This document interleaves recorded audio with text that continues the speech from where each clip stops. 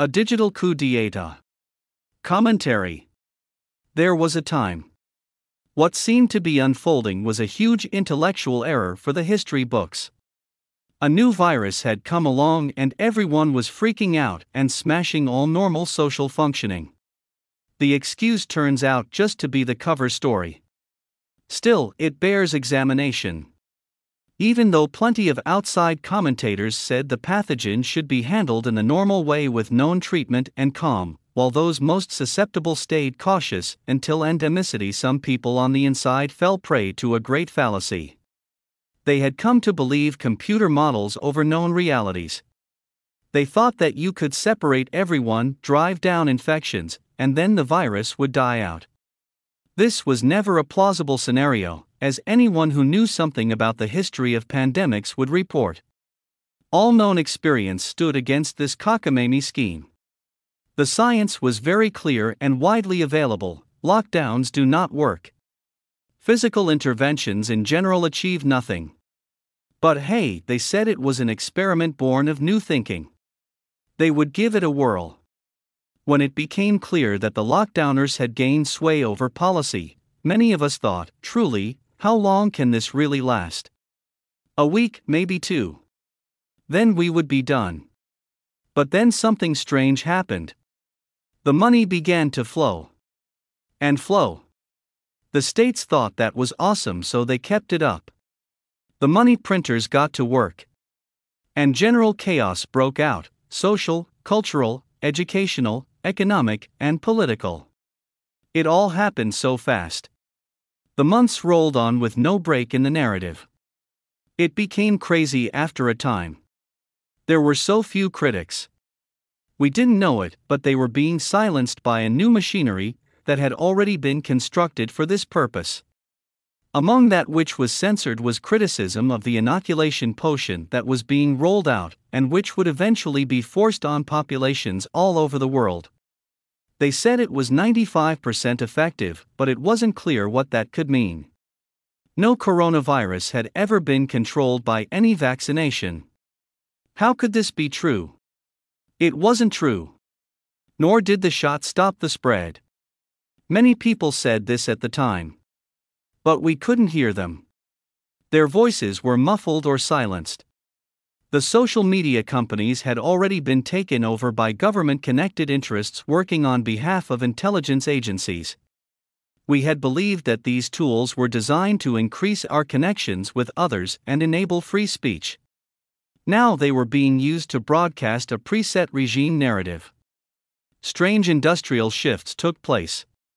Gas cars were deprecated in favor of a new experiment in electric vehicles, thanks to intense consumer demand caused by shortages owing to supply chain breakages. Digital learning platforms got a huge boost because physical classrooms were closed. Online ordering and doorstep delivery became the rage, because people were told not to leave their homes and small businesses were forcibly closed. The pharma companies were riding high, of course, gradually acculturating the population to a subscription model. There were attempts to convert whole countries to a health passport system. New York City tried this, along with actual physical segregation of the entire city, with the vaccinated considered clean, while the unvaccinated were not allowed into restaurants, libraries, or theaters. The digital app didn't work, however, so that plan fell apart quickly. All of this happened in less than 1 year. What began as an intellectual error in public health ended up looking like a digital coup d'etat.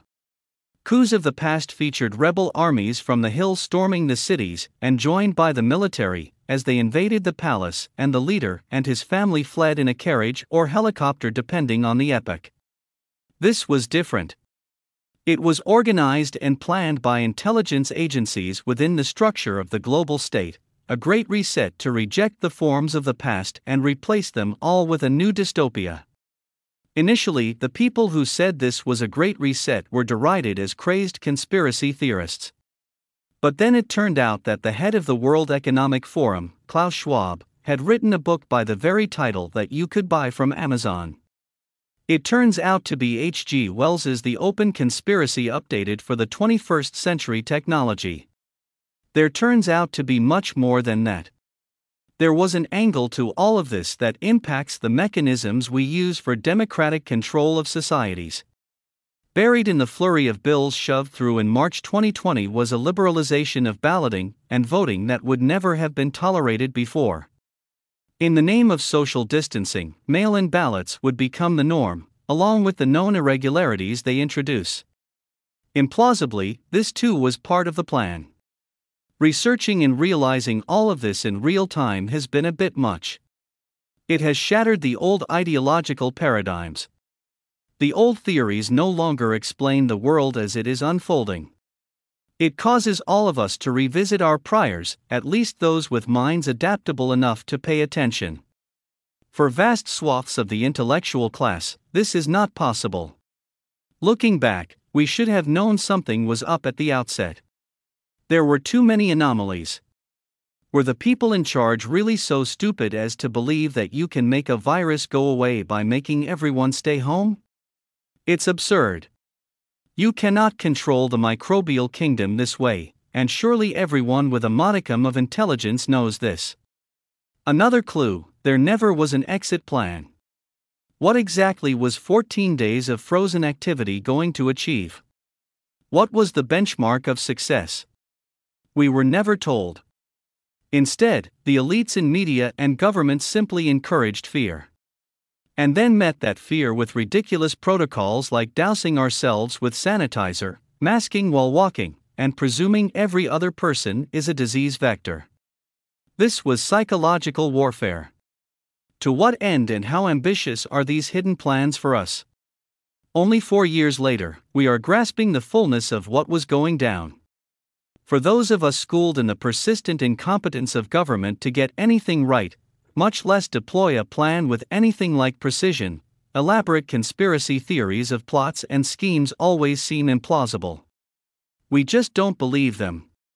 This is why it took us so long to see the fullness of what was deployed in March 2020, a scheme that combined a plethora of seemingly disparate governmental/industrial ambitions, including 1. Rollout of subscription/platform model of pharma distribution. 2. Mass censorship. 3. Election management/rigging. For universal basic income. 5. Industrial subsidies to digital platforms. 6. Mass population surveillance. 7. Cartelization of industry. 8. Shift in income distribution and entrenchment of administrative state power. 9. Crushing of populist movements worldwide, and 10. The centralization of power generally speaking. To top it off, all these efforts were global in scope. This whole model truly stretches the bounds of plausibility. And yet all the evidence points to exactly the above. It just goes to show that even if you don't believe in conspiracies, conspiracies believe in you. It was a digital age coup d'etat unlike anything humanity has ever experienced. How long will it take us to process this reality? We seem to be only at the early stages of understanding, much less resisting. From the Brownstone Institute.